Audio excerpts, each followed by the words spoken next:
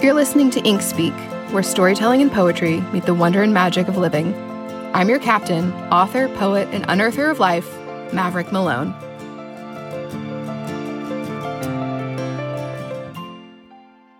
"6 hours.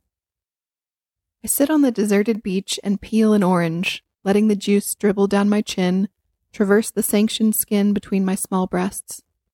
I bury the rind in the sand when I am done and spread out my towel, laying with half my body beneath the shade of my umbrella, and the rest of me browning like the softest loaf of French bread. Supper for sun. I read poems I don't always comprehend, but they stir up thoughts anyway. A seagull comes to inspect this lump of strange, taking up space in his territory, and graciously allows me to stay. Gives me a song in the hopes I will give him something in return, but I have nothing but kind words and a quiet thank you. You are beautiful. When the sweat begins to run into my eyes, I stand and walk to the edge of the water, lift the hem of powder horizon so that I may dive into the gray-green beneath. I swim only far enough to reach my knees, because I am not great at swimming and once got caught in a riptide and thought I was going to die until a disembodied voice saved my life. The further I swim, the more I hear it. Not too far. Remember last time. I find solace in the happy medium of calm middle, the place where you've gone far enough to no longer fight the cresting waves, but not so far that you risk marrying Poseidon before your time. I float on my back and see wisps of white set in a frame of blue, where Monet must have taken his cues and first learned to paint. The kind of blue that has always lived in me, but only when I am here do I feel it, do I see it. The ocean tells me he loves me again and again and again. I never tire of hearing him. I moan and sigh as I swim. I feel pleasure like I have never felt before. An innocent, peaceful, unassuming bliss that even a poet cannot explain unless you've experienced it. The absolution of being so present that you are suddenly on some other planet, as some other being, as love birthed for the first time, as a return to earth, as words, as taste, as color. I savor the lingering orange now tinged with salt water. I swallow the clouds. I am the freest I have ever felt, drowning in the now.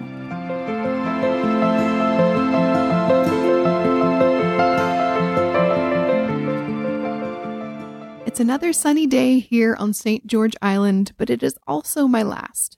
The final day of my short solo trip. Naturally, I made it a point to wake up early-ish, because I am relearning the art of rest, that is. So my usual 5 or 6 a.m. wake up was out of the question. So early enough to make use of my final morning, but not so early that I'm left groggy-eyed and fumbling around in the dark for my shorts and t-shirt, and probably tripping over my dog for the 7th time. Poor guy. I don't know if I'm just really clumsy or if he is just a heat-seeking missile the second I wake up. The amount of times I have stumbled over his tiny body. But okay, not this morning at least. I got ready for the day and trekked across the bridge one last time to the beach, coffee once again in hand as ritual commands, and carved out a little spot for myself by the shore. It wasn't long before an internal script began running, my closing thoughts on this whole trip. And it was this. We are called to things for a reason. People, places, objects. We gravitate towards these things when we become attuned to listening to those guiding nudges because they offer us something necessary in whatever season we find ourselves in. Our winters may find us longing for warmth, rest, exhalation. Our springs inevitably bring some sense of revitalization. Our summers can be filled with discovery and becoming, and our autumns always bring drastic change. And of course, I mean this only as a metaphor. You may have autumn in actual winter, or winter in the summer. Your individual phases of life will not follow any logical path, but you are indeed on some sort of path. We all are. What you are drawn to, or rather what is drawn to you, will find you when the time is right, and for me, this often looks like some form of travel. There is something adventurous and alluring about travel. I think this is the general sentiment, but some of us find it not only a passion, but a necessity, especially for our many seasons. The places I go seem to choose me intentionally at the varying points in my life. I will often feel some soft, gentle calling, almost like very low background noise running slightly louder than all the other voices and thoughts and shoulda wouldas in my head, as if to say, "You're getting too far away from what matters. Go here. Turn off and turn inward. Discover and reconnect." And then some idea or specific place drops into my lap on the Airbnb app. There's a phrase, a quote, that goes, "Be a traveler, not a tourist." The main difference between the two is that a tourist actively, usually precisely and methodically, seeks the experiences, the attractions, the highlights of a place, and the traveler lets the experiences find them. These are two categories we can fall into when choosing some new place to visit. Some of us go for escapism, a vacation from the everyday minutia and the exhausting grind of life, and choose to flit from one popular attraction to the next, filling our daily schedules with so many things that we don't even have time to catch our breath or really settle in to what it means to travel. Then there are those of us that want more. We surpass the stereotype of tourist because that's not what we do. We don't tour anything. We travel in the way a wanderer does, letting things find us, mostly having very little of an actual schedule if we bother to have one at all, and fill our days with taking in whatever the local culture is offering us. We let things find us, and we take a lot of time to slow down and just be. If we plan something, those plans often get pushed or scrapped because we fall into something else that captures not only our attention, but our spirit. This trip for me has been no different. What I love most about travel is how much it changes you. And it doesn't have to be some grand-scaled thing like flying halfway across the world and exploring a 16th century stone castle on the moors of Ireland, or sampling the most authentic local cuisine of the Amalfi Coast, though wow, that does sound pretty incredible, and I'm sure one day I'll get there. It doesn't take much at all to be affected in a positive and impactful way from any kind of travel. I've had one-night trips to small little towns in Nowheresville, USA that have deeply changed me. It's all in what you take away from the experience and how much you're willing to open to it, to slow down, to take it in. I always come back different in some way, so I guess for me, every season of travel is one of summer making love to autumn. Discovery and excitement, new experiences giving way to incredible change, and then being willing enough to let it go. Because that's always a difficult part about travel. The last day, the leaving, or leafing with an F, if you will. Puns again, what can I say? And that's where I'm at now, sitting on the beach of St. George Island at 8:32 a.m. with my half-drunk iced coffee, its beads of water collecting on the outside of the plastic cup, a deck of my favorite oracle cards, and a book of poetry printed on pink paper. The sun is slowly rising in the sky and beginning to burrow its way again into my skin, already filling my spirit with energy and ideas. The ocean plays a steady soundtrack of waves, and there I go again, my prayers being answered, the words pouring out of me just as the sea pools in foamy arcs along the shore. And I say prayers because last night, before bed, I prayed. I pray almost every night, but the kind of praying I do isn't to some judgmental bearded sky daddy, as Rainn Wilson would say. I'm spiritual, not religious, and I pray to all sorts of beings, ancestors, spirit guides, angels, even God, but God as a much looser term. My God has no gender, though if they did, I would be inclined to say he is a she, but I'm biased. But this God is more of a collective cosmic consciousness than anything, but I'm getting ahead of myself. I'm here to discuss travel, not my views on God, for this episode anyway. But I pray as a thank you, as a form of nightly ritualistic gratitude in which I thank the many powers that be for giving me another day on earth, granting me more breath in my body, and for whatever else found me that day.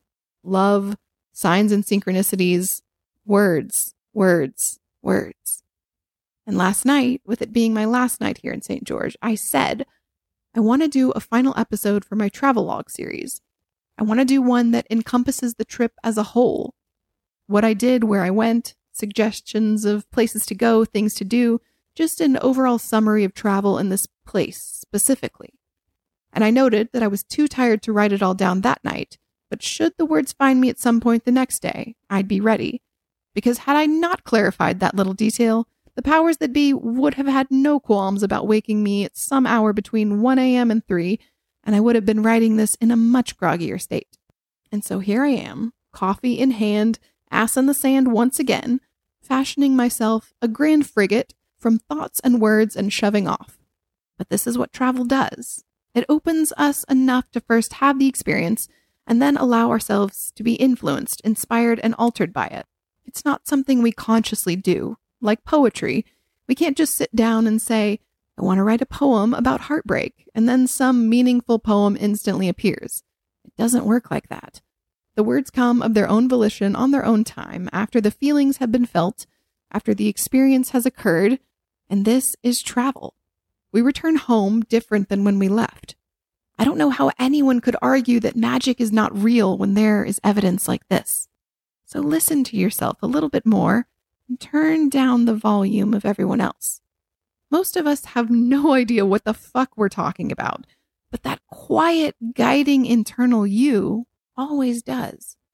Go where they're telling you to. I found St. George by happenstance. I'd never actually heard of it, but now that I've been here, I know I will return. It's nestled on the Gulf Coast of Florida, up in the Panhandle, about 75 miles southeast from Panama City. I came because of my own internal nudges. And after the moving stress, I just needed rest. But not only that, I've just felt lately that I'm in a winter phase, this hermity kind of stage leading to autumn, some period of change that will hopefully birth me into my next spring. Eventually. But without the rest, we won't have the energy for that spring or the busyness of our summers. Rest is so vital to us as humans, and we unfortunately don't value it enough. But I think that is changing. St. George is a place that will restore you. It's very small, not built up at all with high-rise condos, 1,000 cheesy touristy gift shops, and overpriced beachside seafood shacks hawking $28 fried shrimp baskets. Okay, maybe just one or two of those, like the Blue Parrot, but go for the grilled grouper, get it blackened, and order a basket of hush puppies for the table, even if the table is just you. So worth it. I'm going to throw another Taylor reference in here and make a strange comparison. If Panama City is her Lover album, full of bright colors and shiny things to grab our attention, then think of St. George as folklore, a much quieter return to the flourishing inner landscape of our spirits, a return to nature, and a place that, if you're a writer like me, will pull an evermore out of you because you also, quote, just couldn't stop writing. Another bonus of travel, it absolutely inspires creativity. Though this may be due more to the fact that we're getting our daily dose of R&R and are not stuck in corporate cages anymore. You let any animal out of its cage for a few days and it will inevitably once again reclaim its wild. If you're looking for the type of town that will keep you busy with sightseeing, aquariums, amusement parks, basically anything and everything that deters you from exploring and opening to your own inner sightseeing, this is not that place. There are no costumed characters, thrilling coasters, or 3-story aquariums here. But there is an incredible state park with a beach that will make you think you have set foot on some other planet, an old lighthouse to get your steps in, numerous paths for biking, and a Weber's Donut Shop, a popular favorite of the locals with the most delicious cake donuts, which brings me to a pro tip. They're only open from 7:30 a.m. to 10 a.m., and by 7:50 the line wraps around the building.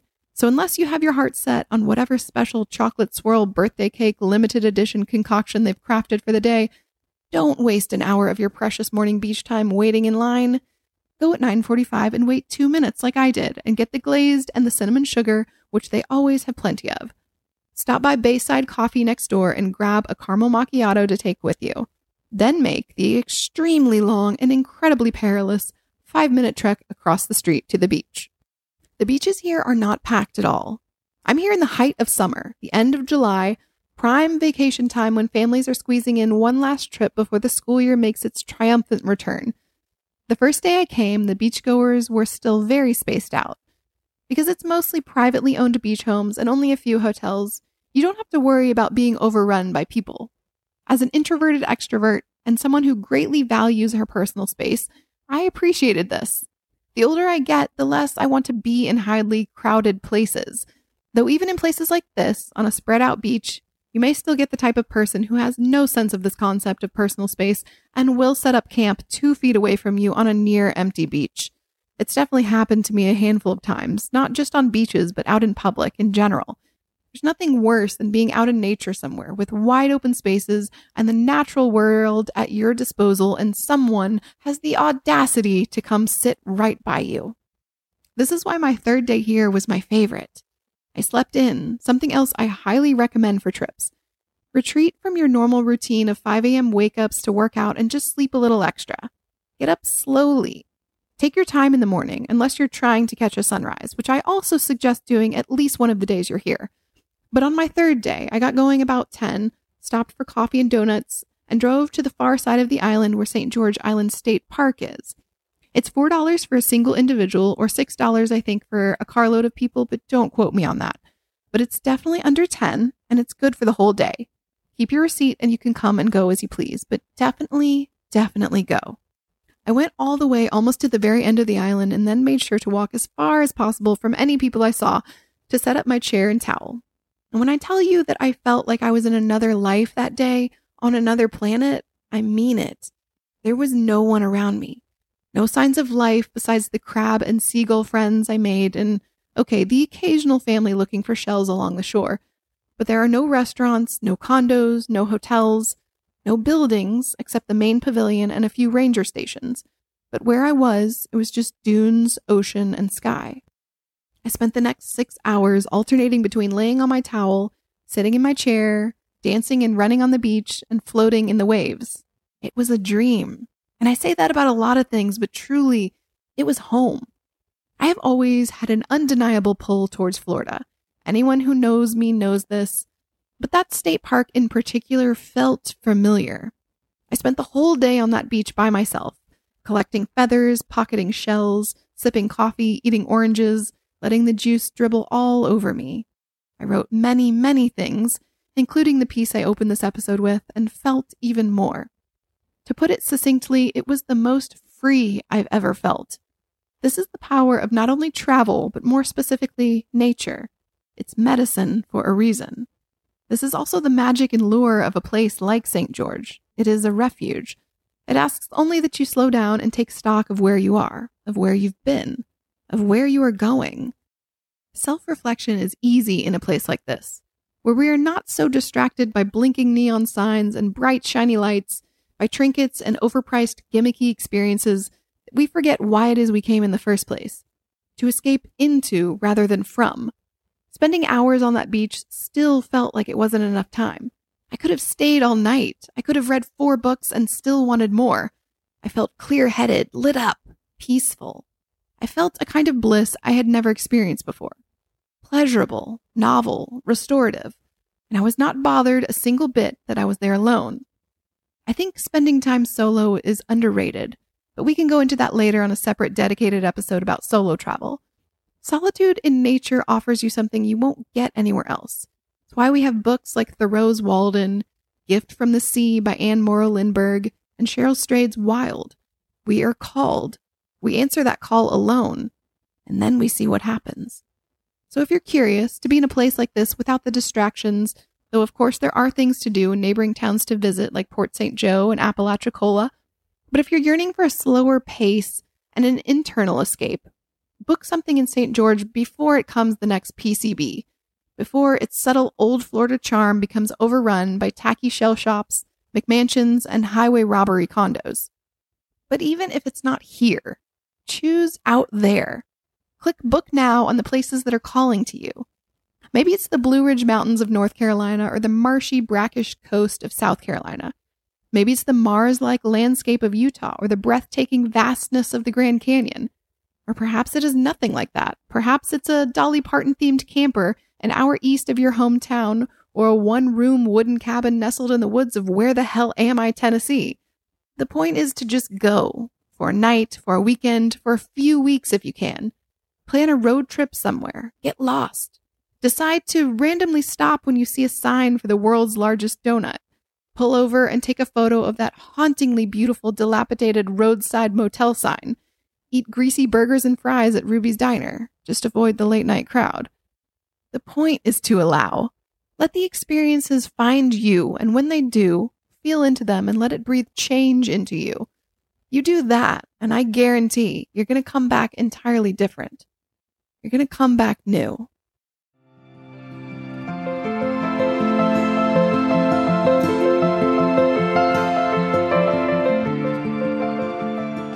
Thanks for sticking around until the very end. If you enjoyed this episode and you'd like to help support my one-woman show, please subscribe and share it on social media or leave a rating and review. Reviews will help this pod to be found more easily, and that in turn helps this whole thing grow. To catch the latest from me, you can follow me on Instagram at mavmalone. Let's connect. My DMs are always open, and I'd love to hear from you. If you want to stay up to date on the latest events, books, and podcast episode releases, please head to my website, maverickmalone.com, and sign up for my email newsletter. Thanks again, and I'll see you next time.